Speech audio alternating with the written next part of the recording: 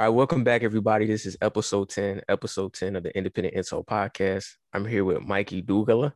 Got it right? Domagala.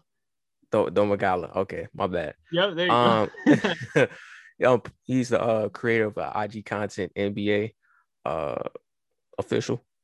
Um, and we're here today to talk about a variety of NBA topics from All-Star Snubs, the Knicks and their run, the Suns, what they're doing in particular, things of that nature. And so the first thing we're going to touch base on, but before we touch base on it, introduce yourself, your product, your content, and why you chose to be here today. Yeah, I appreciate you having me on. My name is Mikey Domagala. Almost like you said. It's all right. It's all All good. right. I am the owner of NBA Buzz on all platforms with 3 million followers combined. And I also host my own show, Inside Buzz, and an ESPN podcast called The Truth Podcast. So I'm doing all that. Like you said on Instagram, check me out at official NBA Buzz. So yeah, post, NBA news, stats, post every day unique content and exclusive interviews, which is tied in with my show. So yeah, check me out on there. Follow me at Mikey Domagala on Instagram. You guys heard it, Mikey Domagala. Check him out. And as we head into the first topic, let's talk about NBA All-Star Snubs. All-Star break is upon us. The games kind of wrapped up last night. And so there was a variety of individuals that we could put up there. A couple of them got into the game because the likes of Anthony Davis wasn't able to play and Kevin Durant being out with the injury, things of that nature, open up slots for the likes of Domantas Sabonis and Devin Booker. And so, but there's a variety of guys that haven't made it. And so before I say mine, I want to hear yours, guys that you feel like were snubbed, had productive years in the first half of the season that deserve to have their names and, their games out there on the court in Atlanta for All-Star Weekend.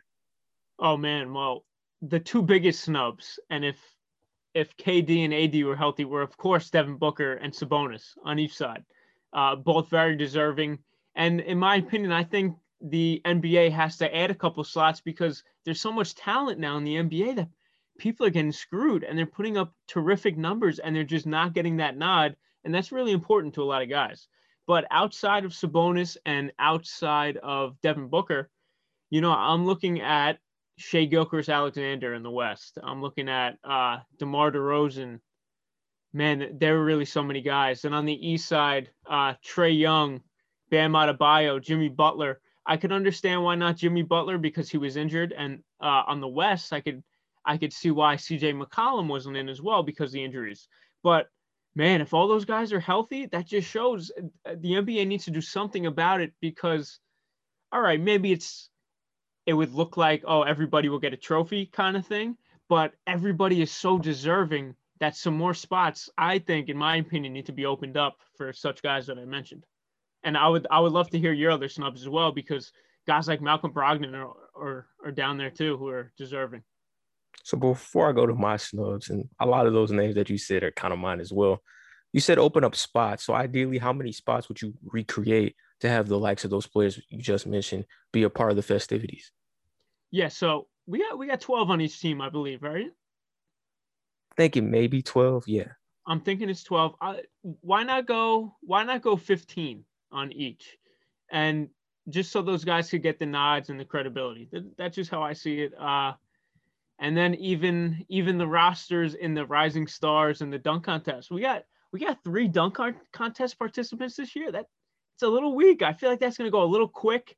And the Rising Stars, again, a lot of snubs over there too. So even maybe they should extend their roster.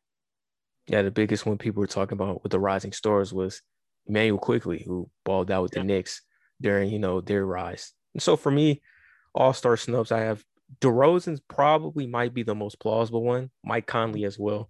I want to attack with DeRozan, another one too. DeRozan and the Spurs, and I know a lot of people don't really look at divisions in NBA basketball as being a big deal, like the likes of baseball and the NFL. But the Spurs are number one in the Southwest Division. And a lot of that is because of DeRozan's play. He's averaging 20 a game. But the biggest thing that he's doing very well in comparison to what he's done throughout his career, the assist total, 7.2 assists per game, shooting 48% from the field. And the Spurs are 18 and 14. Now, granted, they had a very bad loss last night against the Oklahoma City Thunder, but that's not nothing to be ashamed of because even though the Thunder are 15 and 21, they're probably the most competitive second worst team in like the conference. NBA So, history, maybe. right, maybe in NBA history. I mean, the knock on them is, do they know how to tank? I don't even think it's in their Yeah. culture. But another one is Mike Conley. I thought for sure Conley would get in because it was a topic brought up a couple weeks ago, and I was like, yeah, he can get in because I expected the likes of a Devin Booker and Chris Paul, Mitchell for those guys to get nods. But when Booker didn't even slide in until Durant wasn't really able to play. Well, AD wasn't able to play. That's when it kind of was like, man, did Conley ever really have a chance? Maybe what hurt him was his point per game totals, but Hmm. he is shooting 42% from three, shooting 82% from the free throw line, and he's on the best team in the league. And the knock on Conley last year was he just wasn't able to stay on the floor, which is probably why the Jazz weren't performing at the level that everybody thought they were going to perform like the year prior. They're doing it now because everybody's been able to stay within the lineup without being a part of the COVID-19 scares that have ravaged a variety of teams. My guy, De'Aaron Fox. I've been a huge De'Aaron Fox Man, fan he's ever since another he one out came out. west. Another I one I know totally another one. forgot about. Yep. Yeah, I've been a huge fan of Fox since he came into the league. Thought he was the best point guard in his class, and he's proved that really these last two seasons. I think the issue is the Kings are 14 and 22, and they play at 9 o'clock on the West Coast, and we are a 9 o'clock West Coast team that's not very good, and you don't get those national televised games. Nobody's really looking for you, but he's averaging 23 a game, 7 assists, 46% from the field, 34% from the 3-point line. He is shooting 67% from the free throw line, which is kind of alarming, but nonetheless, he deserved to be in there. Bam Adebayo, like you said, he's playing very well. And I want to give Adebayo credit. Coming into the year, I was like, the main thing he needed to add to his game was the mid range. I felt like in the playoffs, in the bubble in particular, when they played the Lakers, they kind of backed off of him and were like, here, we'll give you the mid range because we don't feel like you're comfortable enough to take that shot. And he kind of didn't take it and settled to just crash inside against the length. He kind of got neutralized in that series. When Butler's been out, we've seen the development in that aspect of his basketball game. Nick's expanded everything else around his own skill set. And so I got to give him great applause and approval for that. And then last but not least, Tobias Harris. He's on the best team in the East. He's averaging 20 a game, 3 assists. He's a 50-40, almost a damn near 50-40-90 guy. He's shooting 88% from the free throw line, but he's shooting 40% from three, 51% from the field, 24 and 12 Sixers. A lot of people thought when KD wasn't able to play, he would take KD's spot, the opening. And they gave that to Sabonis, who I don't have a problem with. Sabonis was balling very well throughout the first half of the season. So, yeah. Well, I got another guy for you. What about Chris Middleton? He's another extremely efficient scorer, 20 points per game. Last I checked, probably 5 and 5 assists and rebounds, just about 50-40-90 as well. So the list goes on and on, my man. It does. There was a time where Middleton was actually, you can make a case, outperforming Giannis at one point in the Yep. season. He was literally keeping the Bucks afloat. And then Giannis finally found his groove and started to produce the All-Star caliber, MVP caliber numbers we're accustomed to seeing. And then Middleton kind of wasn't really given that a play, given that, recognition, especially when Drew Holiday went out and they started to slide.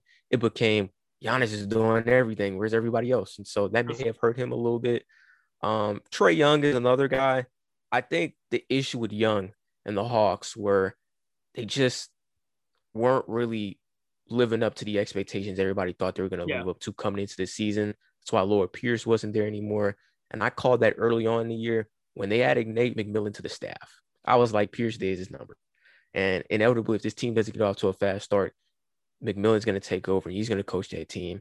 And so far, he's taken over and coached them. And I think they've won 2 straight games. I'm not sure. So I think that's probably hurt Young in that aspect, but he can play. And he's going to be a special player for years to come. I got to tell you something else about Trae Young, which a lot of people in the NBA Buzz comments, a lot of friends of mine who I've discussed Trae Young's, why he wasn't an All-Star. The reserves are up to the coaches, and Trae Young this year has made a lot of people a little annoyed at him with his style of play, trying to get to the free throw line, maybe just instead of trying to score.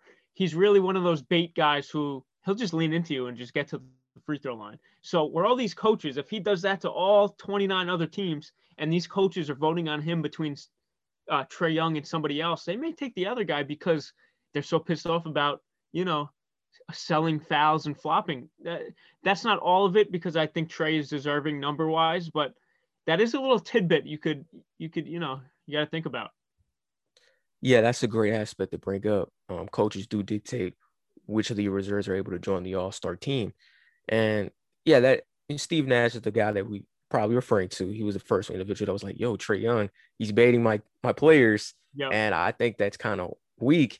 And you had a lot of guys that are Trae Young defenders. They were like, "Whoa, Steve, you used to do the same thing," and I'm like, "Did he though? I I mean, feel like he it's, didn't because yeah, I really, I saw a stat where like Steve Nash averaged like three free throws a game in his career and Trey's up to right, like 8 or something like that. So, I don't know. But when Trey played my Knicks a couple weeks ago and, Tom Thibodeau, excuse me, he gets hot. So he gets really annoyed when things don't go his way with the referees and stuff like that. So Trey was baiting the Knicks and Thibodeau, oh my, you could tell he was on fire about that.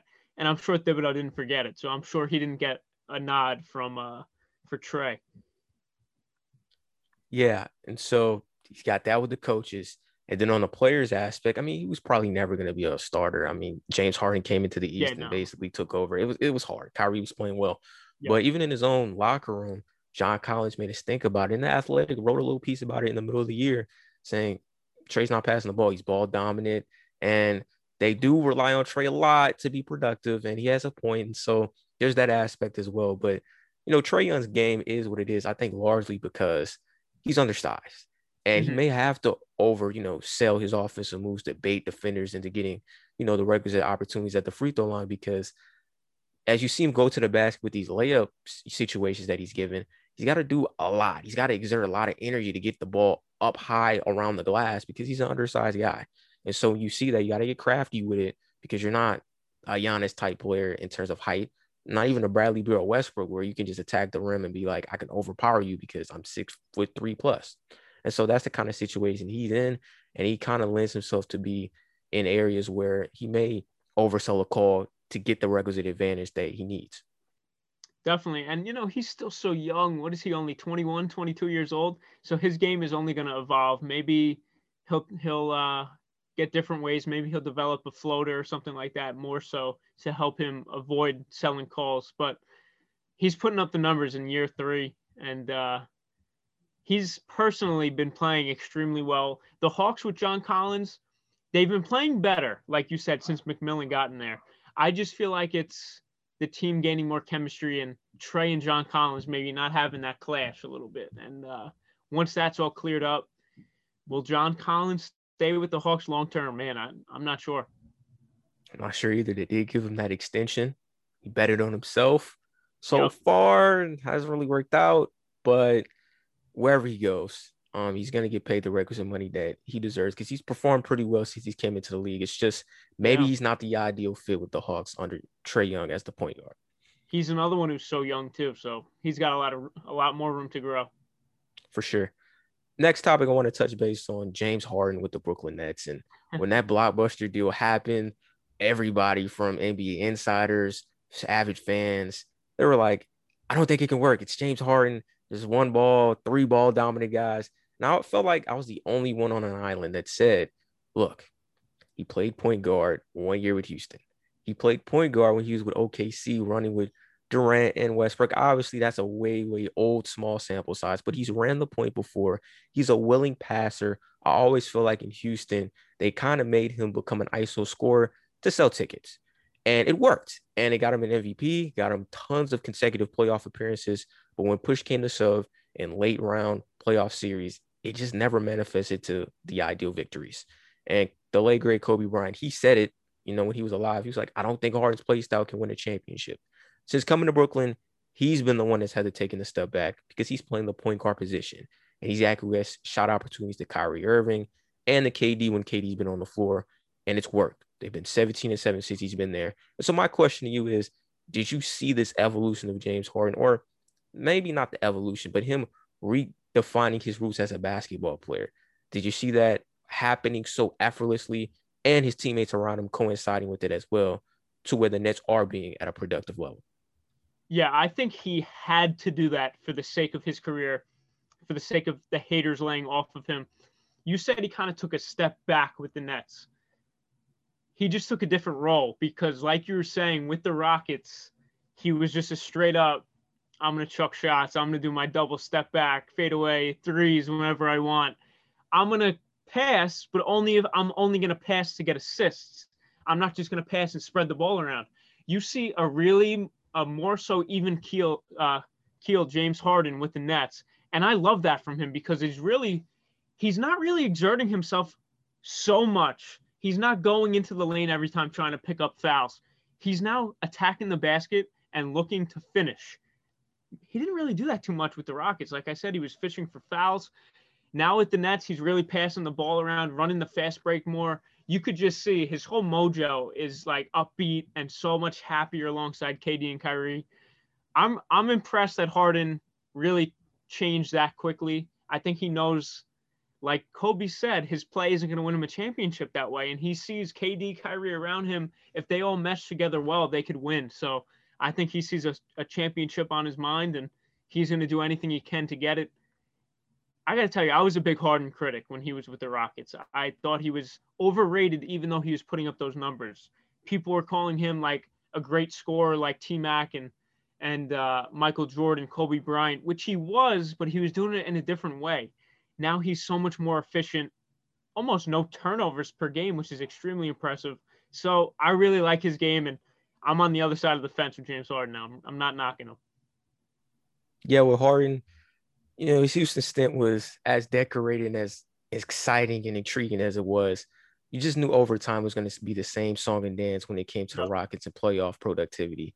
He may have been able to, and he's shown against teams like Utah at that time and Oklahoma City, teams where defensively they just don't have the personnel to just supremely key on him or the offensive firepower to neutralize his offensive explosions. He was going to eradicate those guys rather effortlessly.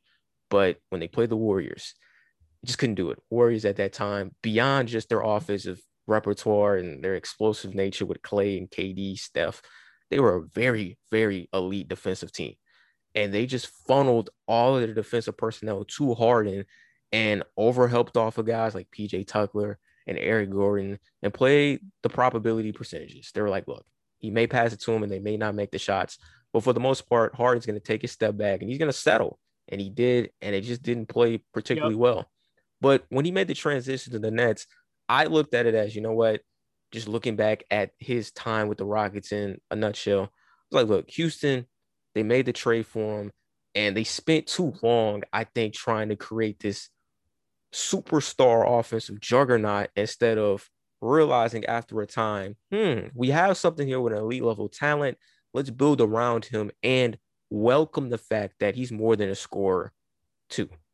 And I thought when D'Antoni for a year, this was, I think, before Paul came, maybe for a year, let Harden be the point guard. And he led the league in assists, second in scoring. Arguably, I thought he deserved the MVP over Westbrook. I know why Westbrook got it. He had the triple-double season. But Houston finished second in the West. And obviously, they lost to the Spurs because in Game 6, he didn't show up and he ran out of gas.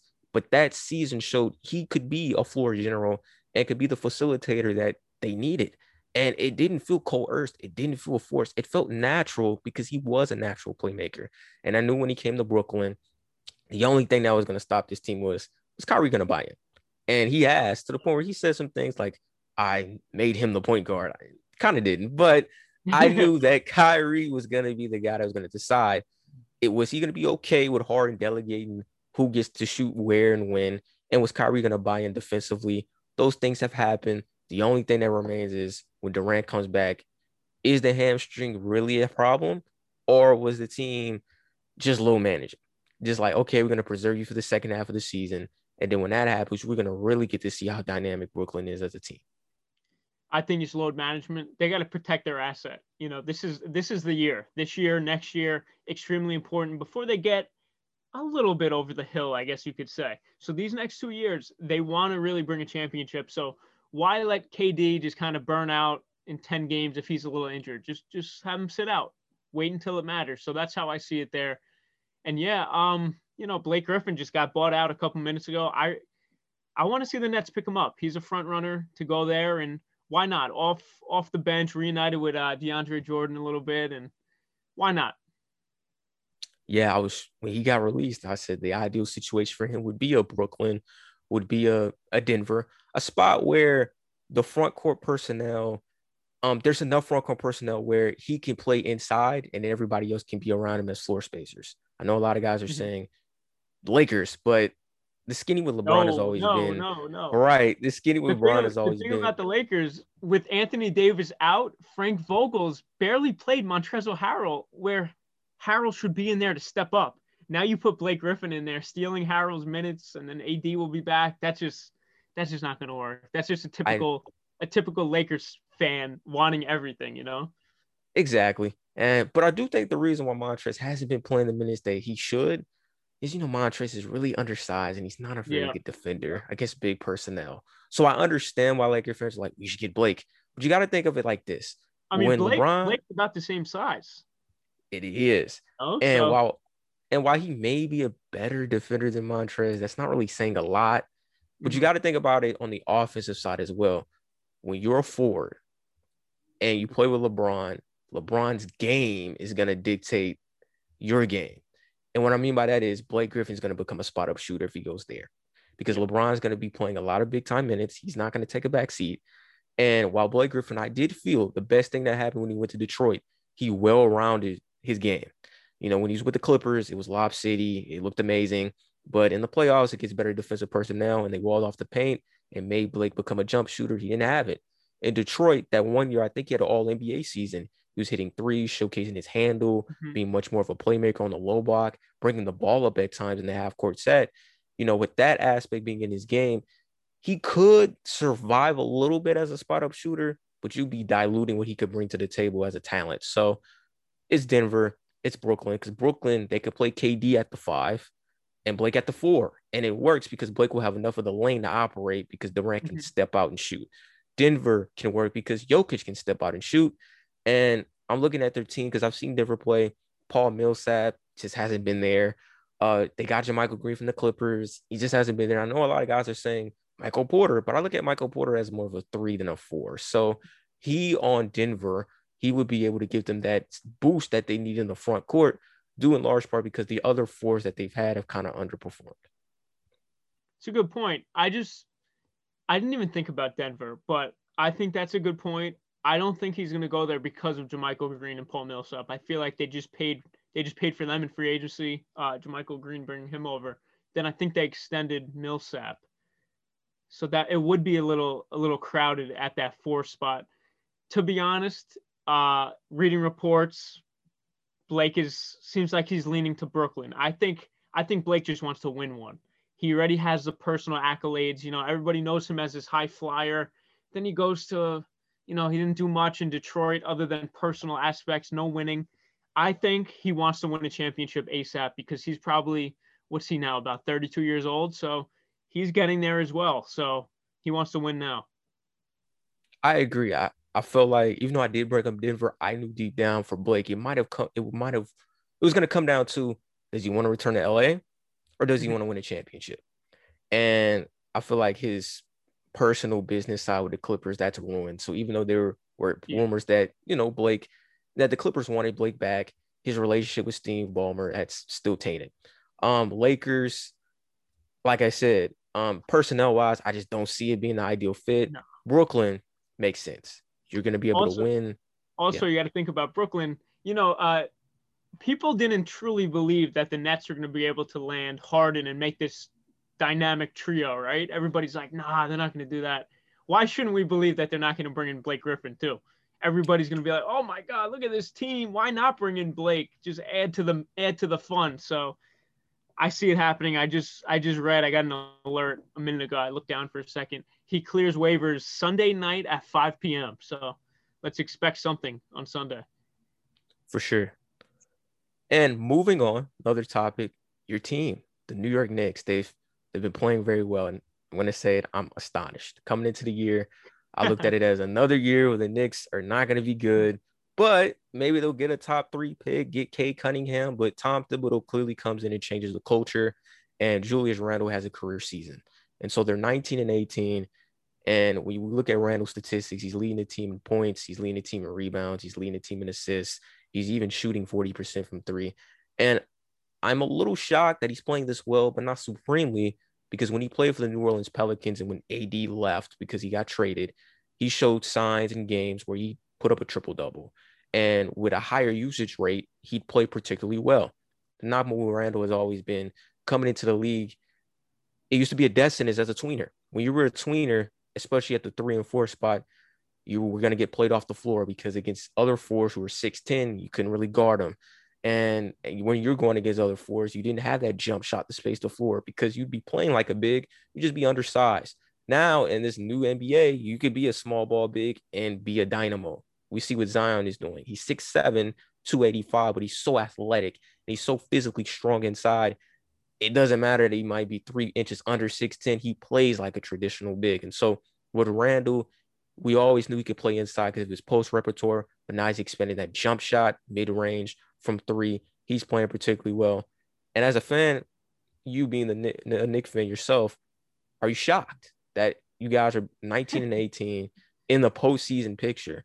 And who do you accredit this team's success towards? Is Randle's play or Thibodeau coming in, practically changing the culture almost overnight? I'm definitely impressed, and I'm definitely a little less than shocked. I expected them to be better than last year, but not this good. Fifth, fourth-ish in the East.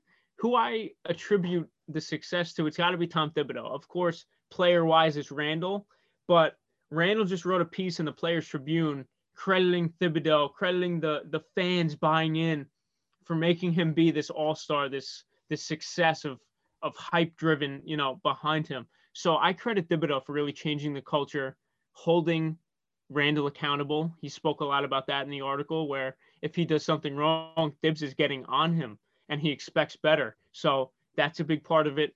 And then again, pieces around Randle. Emmanuel quickly coming in. Alec Burks as a shooter. Who you got Nerlens Noel really playing. I mean, he's making the most of his minutes on the defensive end, averaging just about 2 blocks per game. Mitchell Robinson, RJ Barrett stepping up. RJ's having a really underrated season, and he's still only 20 years old. But I love what the Knicks are doing. And I tell my friends and my brother this all the time. The Knicks need to make a move before the deadline in a couple of weeks because they have too many good players. Not amazing players and not bad players. They have too many good players who are just sitting, wasting away on the bench. You look at Kevin Knox, who I like, Reggie Bullock, Alec Burks, who I like also. Austin Rivers is on that bench. Now, look at that bundle of guys. They're interchangeable. They're like the same. They're just shooters, really. So if you bounce a few of them and maybe a draft pick, first-round pick, maybe try to bring in a Buddy Hield or something like that to be the starting shooting guard, because we got Reggie Bullock, who's a little inconsistent at the starting shooting guard. In my eyes, he's not a starting shooting guard for the New York Knicks. They need somebody better than him if they really want to make some noise in the playoffs. So that's what I want to see. Let go of some of these pieces on the bench who are just wasting away and try to bring somebody in who will really help. I agree. I was looking at the Knicks statistics as a team, and out of everybody on their roster, only Derrick Rose is in their 30s. So you have a bunch of guys on your team that's like in your 20s, like obviously some are 28, 29, but in basketball language, that means you're in the prime of your career. So guys you said like Reggie Bullock, Austin Rivers, individuals. I remember Austin Rivers had that Utah game where he couldn't miss in the first half, and then they clamped down. Then he just gets benched after that. It's crazy.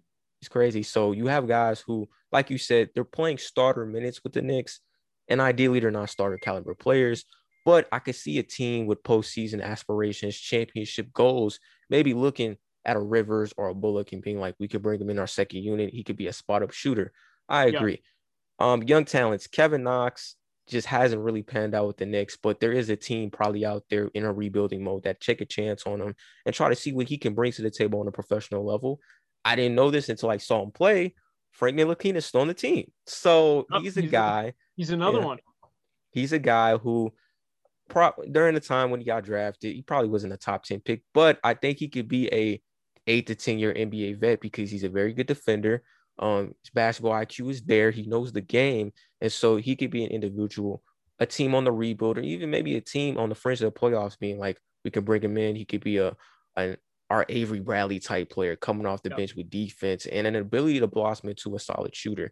Because when Avery Bradley came into the league, picked by Boston out of Texas, I think a lot of guys looked at him like, can he play point guard? He never really was a PG, but he developed his jump shot and he always had the defensive intangibles. And so he became a player where he could shoot 35, 36 a game, percentage-wise, from three, as well as give you that competent defensive ability on the perimeter. So, like you said, Knicks have a lot of guys on their team that they could trade, swindle to some assets, and you don't have to get a Bradley Beal. I know that was a rumor, like they trying to go for Bradley Beal. And I get it because coming into the season, Thibs was looking at it like, look, this might be my last coaching opportunity in the league if I swindle with the Knicks.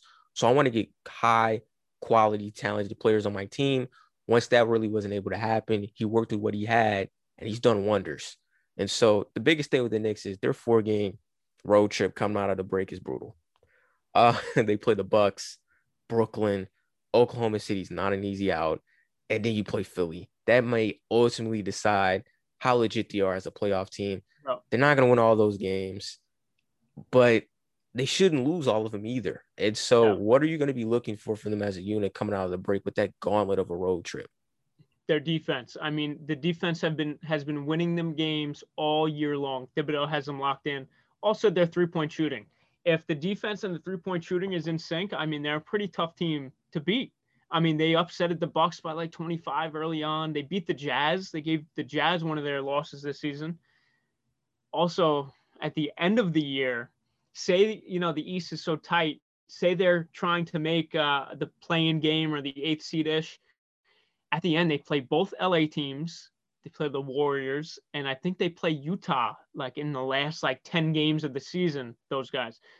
They need to pick up their wins when they can, because that's going to be a tough time, like you said, and even right outside the All-Star break. Another point I just want to touch on before, they got to get rid of Elfrid Payton. He's just, okay, he's averaging about 13 this year. He's playing pretty good with his starter minutes. I'm worried about the development, because you got Derrick Rose, who I love, amazing pickup. Then you got Emmanuel Quickley and Frank Ntilikina, like you said. So that's 4 point guards. Ntilikina is on the back burner. Emmanuel Quickley's not getting the true minutes I think he should get.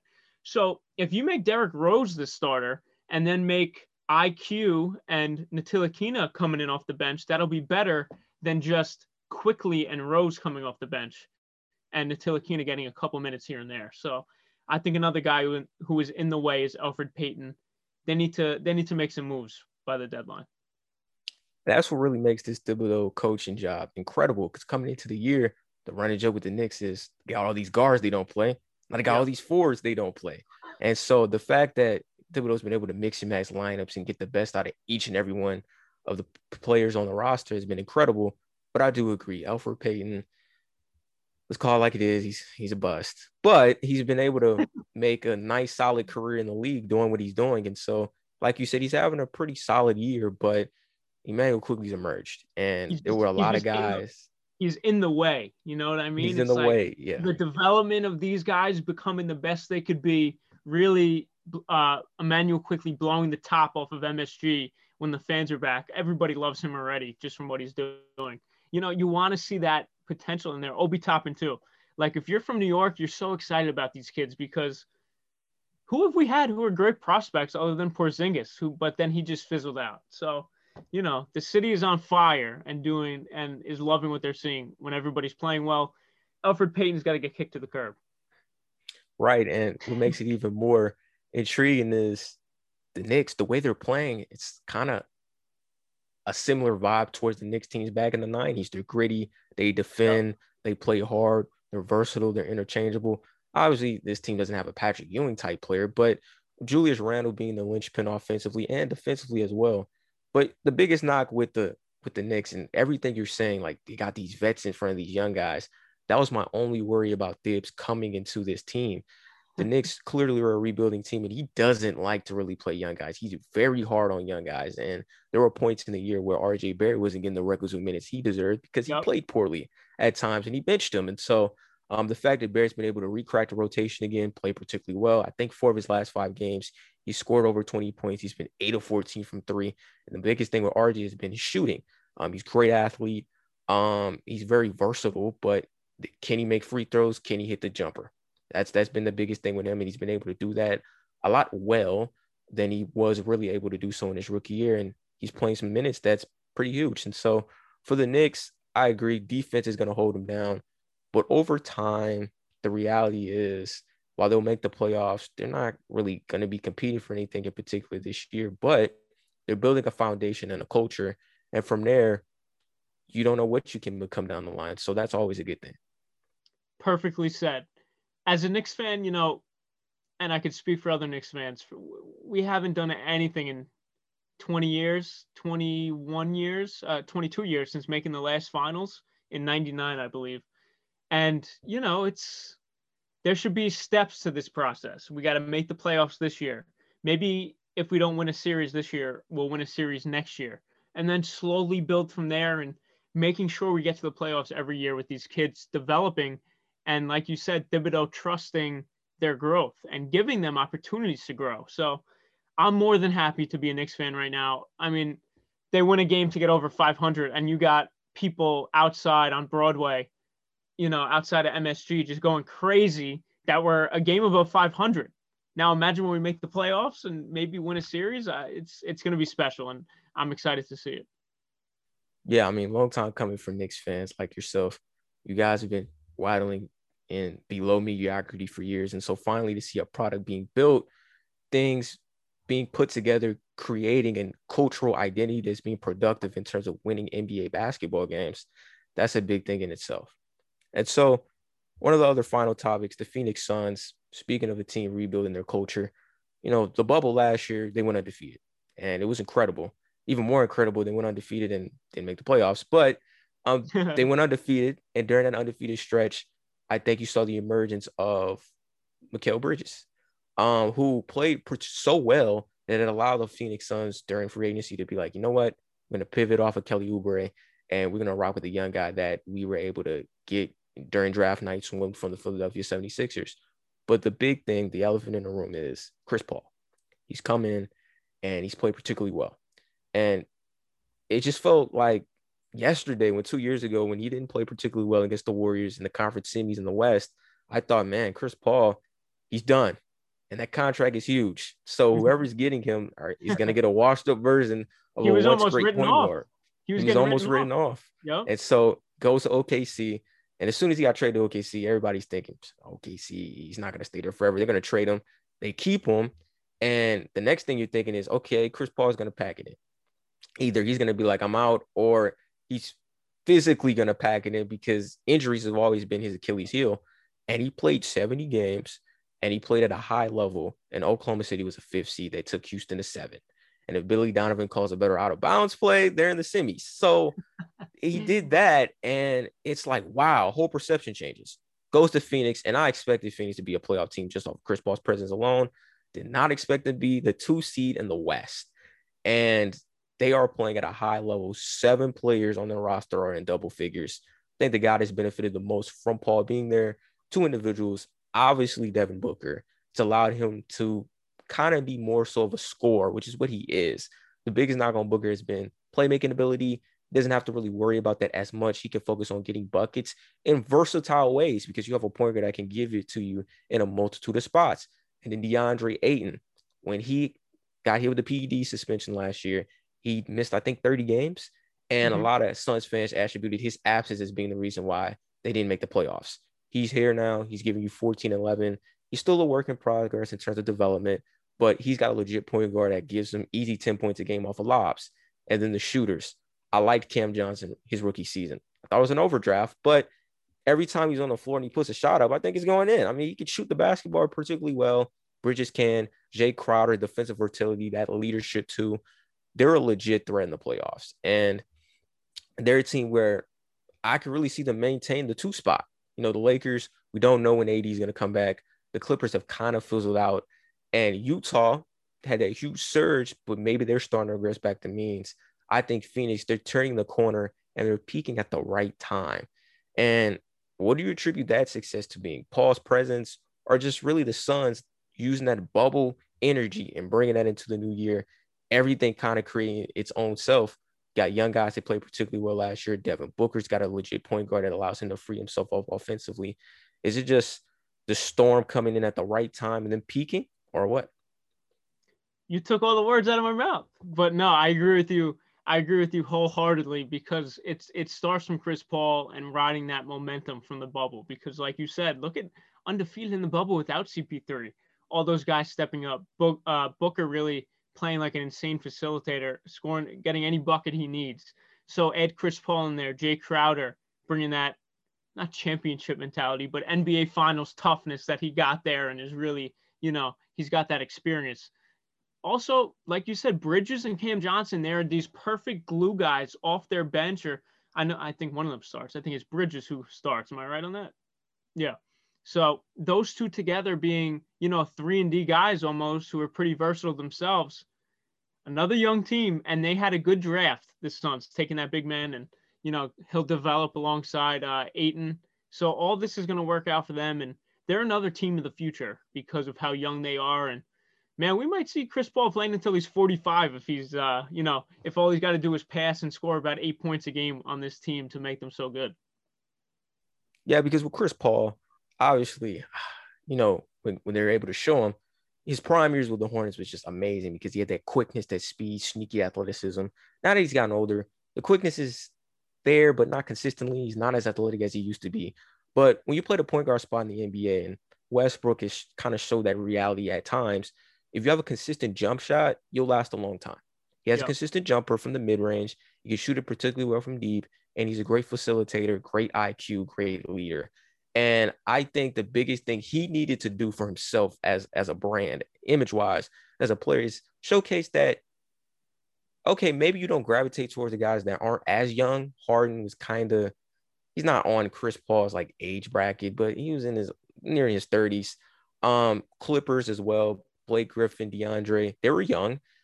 At those two spots, he got under those guys' skin. Not only the players, even the coaches. And so people started to look at Paul as a low-key malcontent. He goes to Oklahoma City, and Alexander says he was influential in his development. And we're seeing it now in his third year in the league.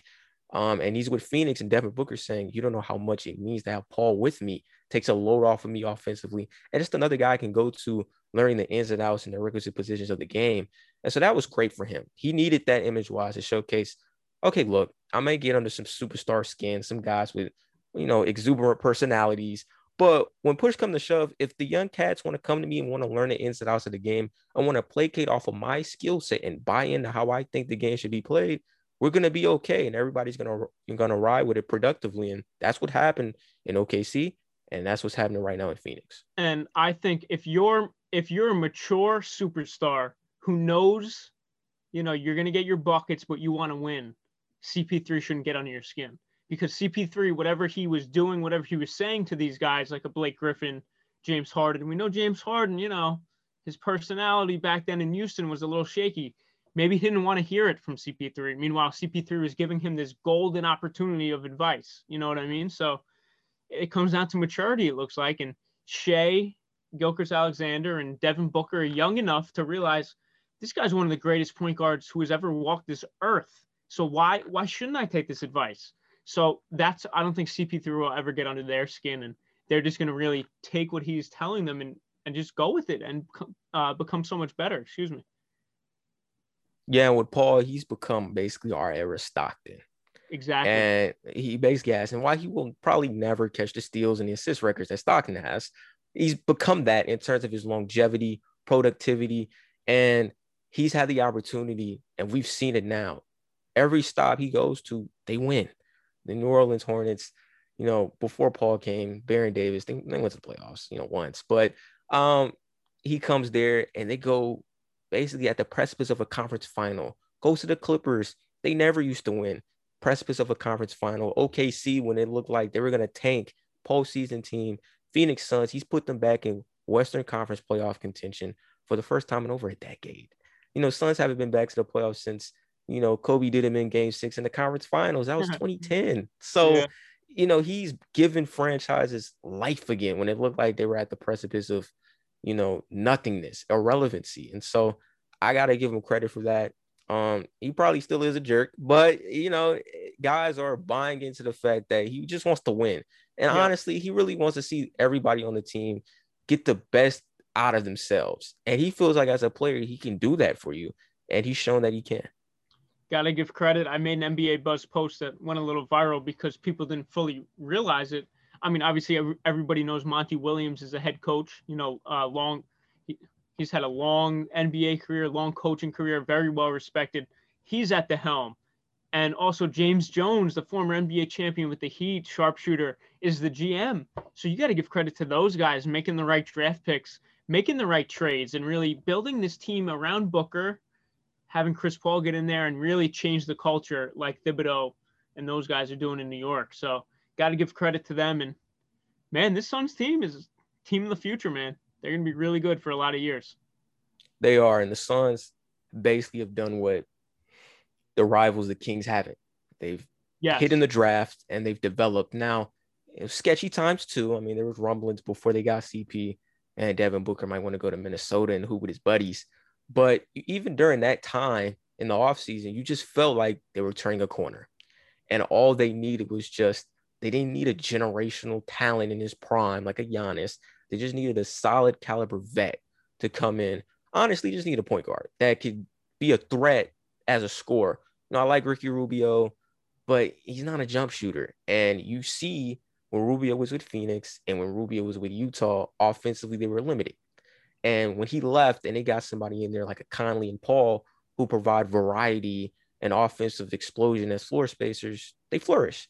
And I'm not trying to, Debbie down on Ricky Rubio. He's a quality player, but they just needed a lead guard that could come in and be an option. And here it is. But that took time. They took Ayton.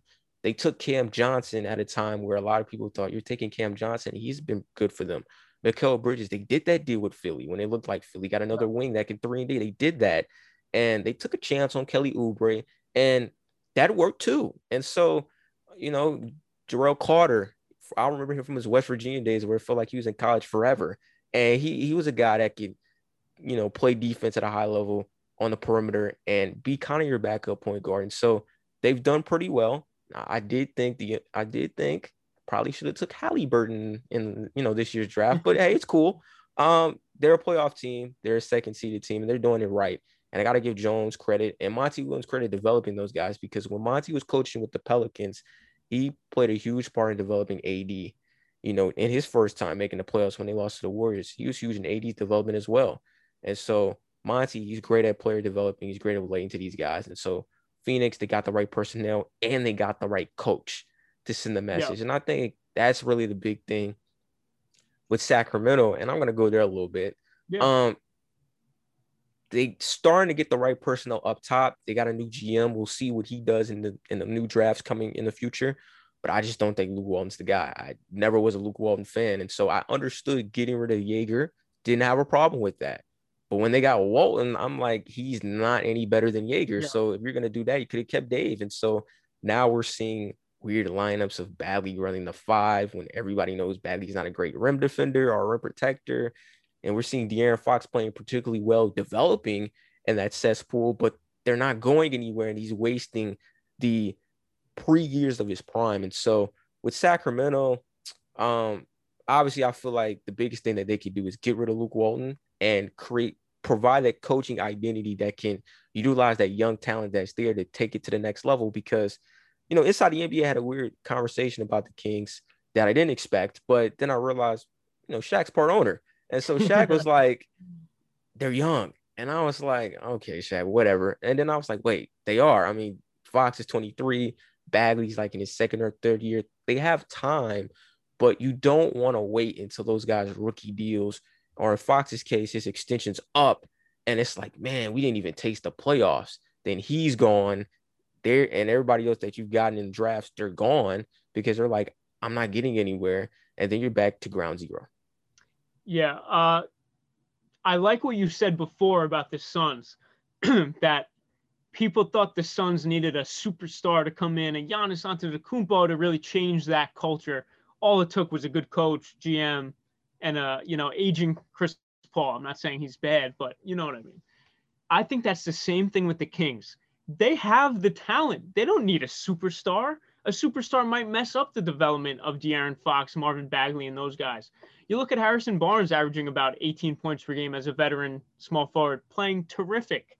What they need, who my team, the New York Knicks, have, is a Tom Thibodeau kind of coach who really lights a fire on these guys and say, if you don't perform, if you keep playing lazy on defense, you're just going to get benched. I feel like these guys walk all over Luke Walton, and he's not the true head coach that they need, like you said. And yeah, obviously a player would help them if they made a trade, so they got to bring in somebody. But I agree, a coaching change is what they need.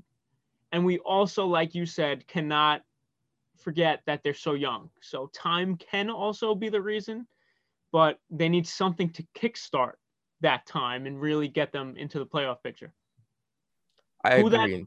who that is, I'm not sure, because I would love Buddy Hield to come to the Knicks, but can the Knicks offer somebody the Kings that are really going to be that much of a game changer? I'm not sure. It depends on how much the Kings want to pivot off of a Buddy Hield or Yeah. Harrison Barnes. We've heard those two names being part of multiple trade rumors. AGB to the Celtics, Buddy to Philly. And so with the Kings, right, two coaches in my mind that I'm thinking of.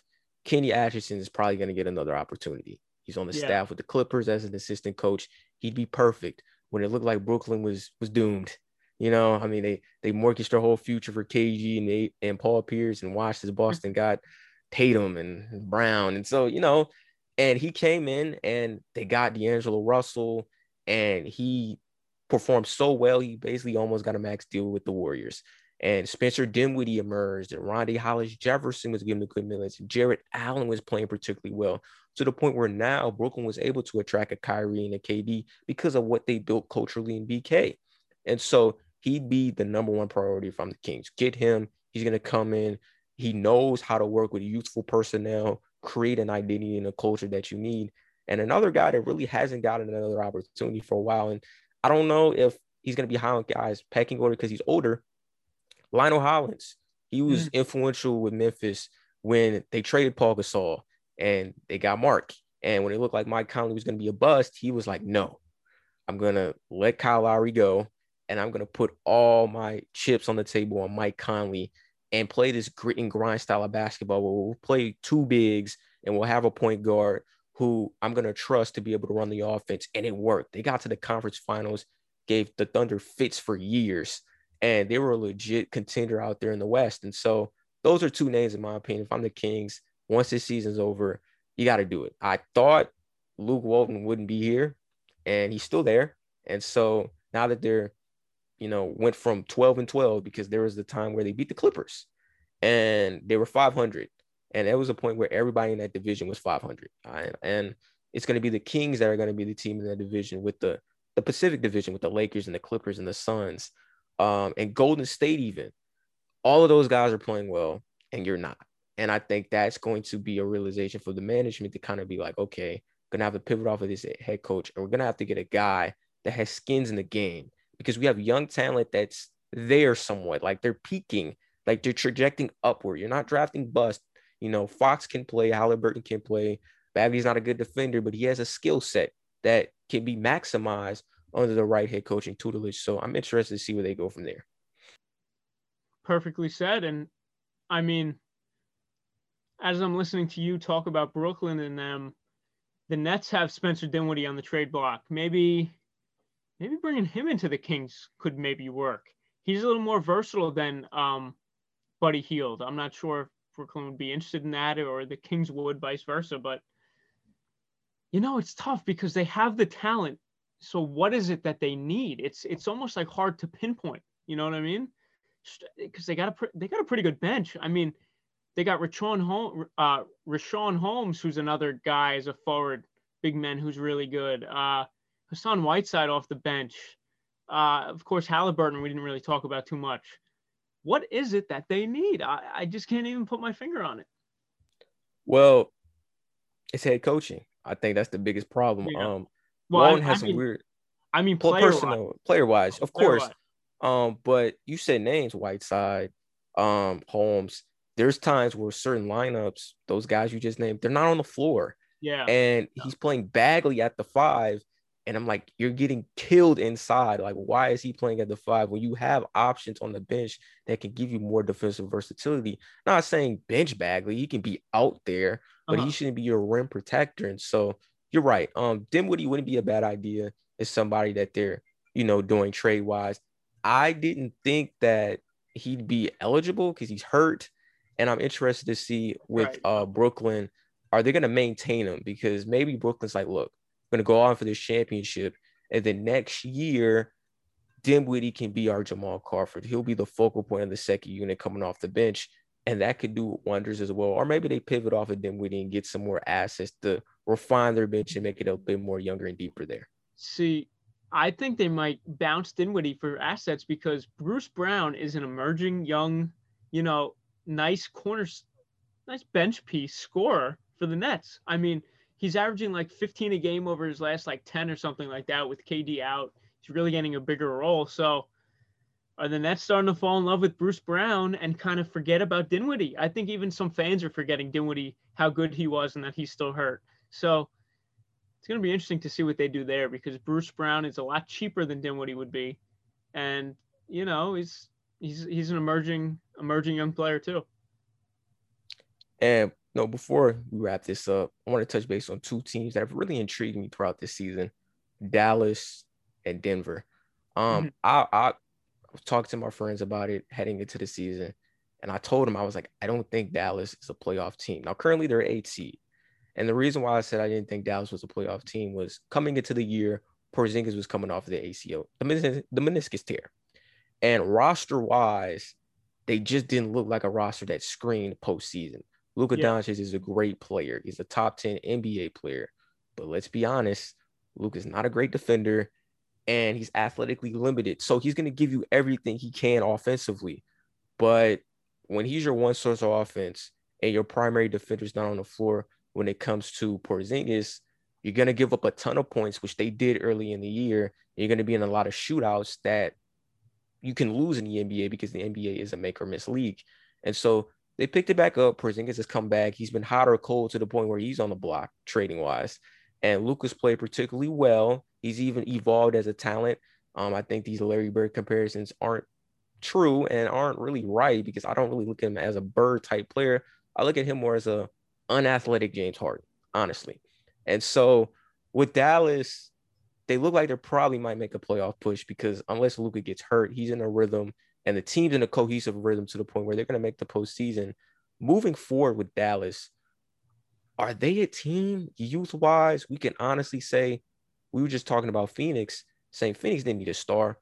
Does Dallas need an all-star caliber player if they're going to continue with that unit that Cubans created roster-wise to be a legit contender out west?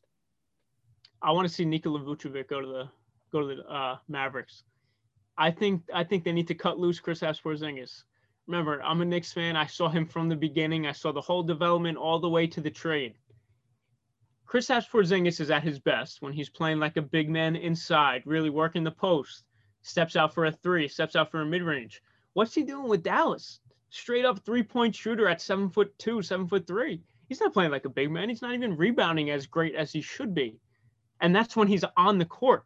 So you need to get him healthy as well as playing like a big man. And if he's not going to buy into doing that, and if it's just not going to work, KP might be off the team soon. And Nikola Vucevic playing at an all-star level, does Orlando want to go to a younger route with KP?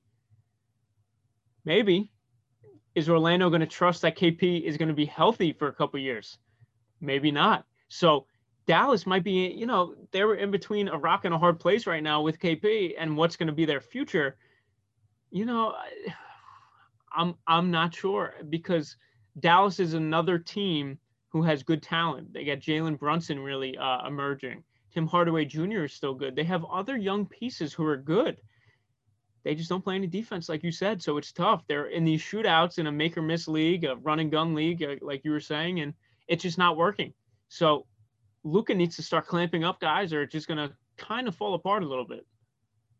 Yeah, when you brought up Nikola Vucevic, for a minute I was like, Jokic? Because Nikola. Oh, but I was like, Vucevic. Did I say Jokic? No, but that's mentally what I was thinking because Okay. I heard Nikola. I'm like, that's a dream. But Vucevic is a reality. And with Vucevic, Orlando is weird because 1 minute they were saying, you know what, we're not going to trade anybody. We feel we're like because of injuries. And then everybody got hurt. And then it's like, all right, back to square one. Right. Oh, crap. But, what do we do now? But even when those guys got hurt, there was a report coming out. And I was like, are you serious? Where they were like, you know what, we're not going to do it because Fultz got hurt. Isaac hasn't played at all. We like potentially what we can be. We'll run it back next year. And I've never heard a team like Orlando be a consistent 7th or 8th seed for a 2, 3 year pocket, being like, you know what, we're not gonna blow it up. We're gonna run it back like they're gonna compete for a championship. But that's paused, and I expect Vucevic to be gone. And in Dallas, he'd be a perfect fit. He's not the defender that KP is when he's healthy, but KP probably isn't going to be 100% for a while. So what you're going to get with Vucevic is somebody that can score on the block 20 and 10 effortlessly. And now you got that duo-wise that could be productive out west and can make you a legitimate contender. And so that's the big thing with Dallas. Right, Luka is who he is. He's not going to be any better defensively. We know Carlisle is a defensive guru. He's going to find team defensive schemes to make sure Luka's put in position to be successful. And Luka is 6'7", 6'8", so he's got that going for him as well. But I do agree, the days of you being able to Allen Iverson it to the finals, that's not going to happen anymore, especially with these super teams being created. It's not going to happen. But it will get you to the playoffs. But what strikes me about Luka is he's a competitor. And I think in his rookie deal, it'll be cool being a perennial postseason contenders, getting accolades and recognition to get that name up. But after a while, he's going to start looking around being like, if I can't maximize my championship window here, I'm gone. And Cuban's got to think about that too.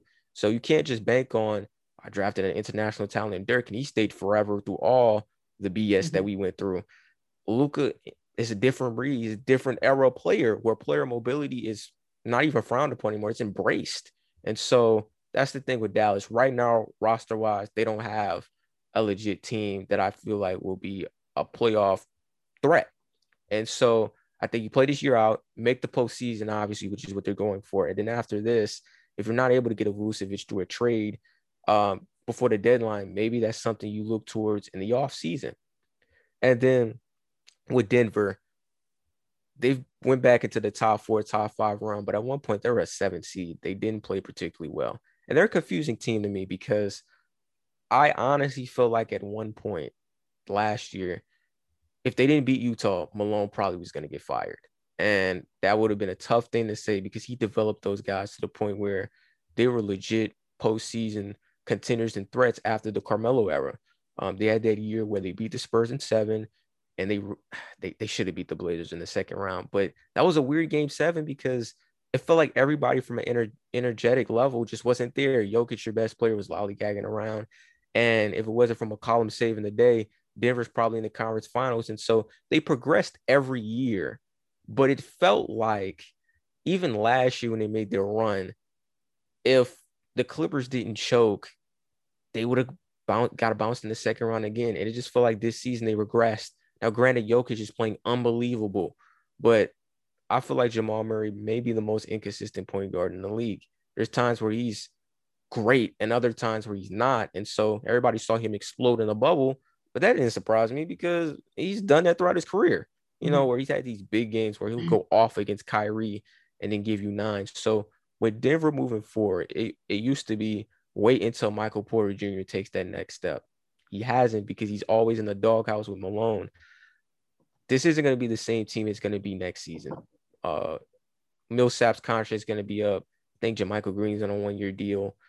They have a lot of guys in their roster that are starting to peak into their primes and are tradable assets that you could mortgage to get another star. Moving forward with Denver, let's keep it this year perspective. Where do you see them going and how can they get there in terms of being a contender out west? I think they're going to get bounced early this year. I think it's because of the inconsistent play of Jamal Murray. And if he doesn't become bubble Murray in the playoffs early on, they're screwed. I'll say it like that because it's true. And they're really missing Jeremy Grant this year a lot. I think they should have thrown more money at him because his value to the team was extremely important. We see what he could do on, put up empty stats on the Pistons, but he was so effective for the Nuggets, and they thought they were going to get that out of, Millsap and what's his face? Who else am I thinking of? And Green, but, they're really not.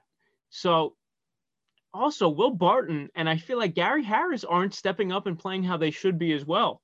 So that team is kind of just at the top with Jokic and Murray making the production. And I feel like they got to make some moves this they got to make some moves before the trade deadline to become a juggernaut that they should be by now, because Michael Porter Jr. should be there by now, and he's not.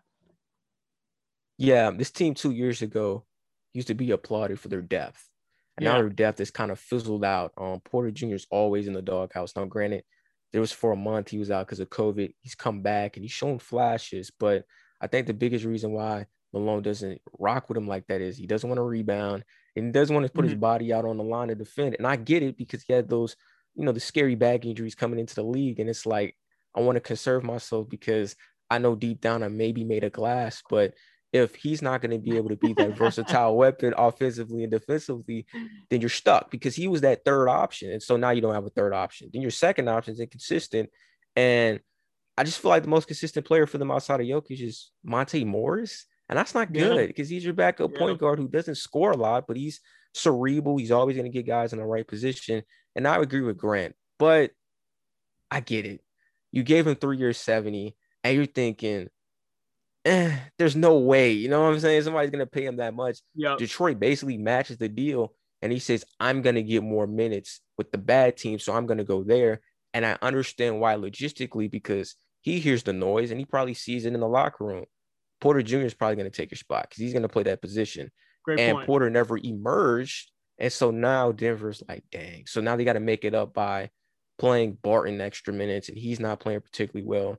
And Gary Harris doesn't seem like he's been productive since like last playoffs when we weren't quarantined. So it's just tough for Denver. And so Jokic is having a great season, but they're not fulfilling their full potential because he's having the great season and everyone else is kind of just in the bag, just occasionally showing up when it's not expected of them. And then when it is expected of them, it's a disaster. They had that weird sequence against the Wizards where, and I saw it live, 4-on-1 fast break. And I'm like, just go to the basket. That's right. Yep. Right. End of the game. None of them went to the basket. And, Murray and the head coach, they dogged Porter. They were like, it's Porter's fault. You should have cut. I'm like, it's kind of everyone's fault. Yeah. Everybody's fault. And it really starts with the point guard, Murray. If Murray presses the issue, everybody's going to follow.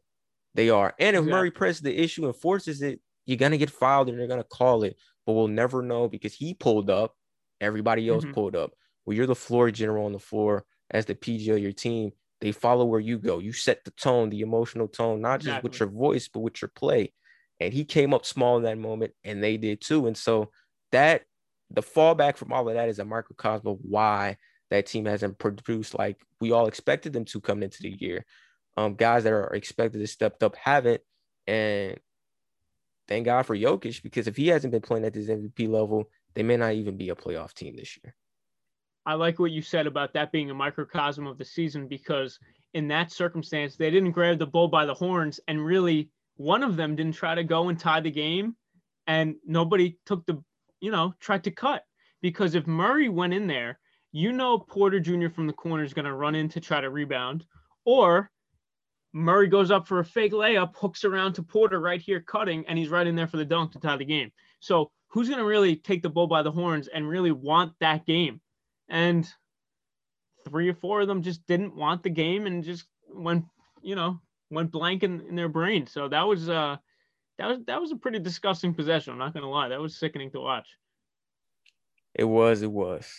And with that, it's the end of episode 10 on the Independent Intel podcast. Here with Mikey on Inside Buzz. He was probably the best guest I've had so far when it comes to talking about basketball. And before you go, just talk about your content and what you want guys to see from you moving forward. Yeah, again, I appreciate you having me on. Fun hour of talking hoops.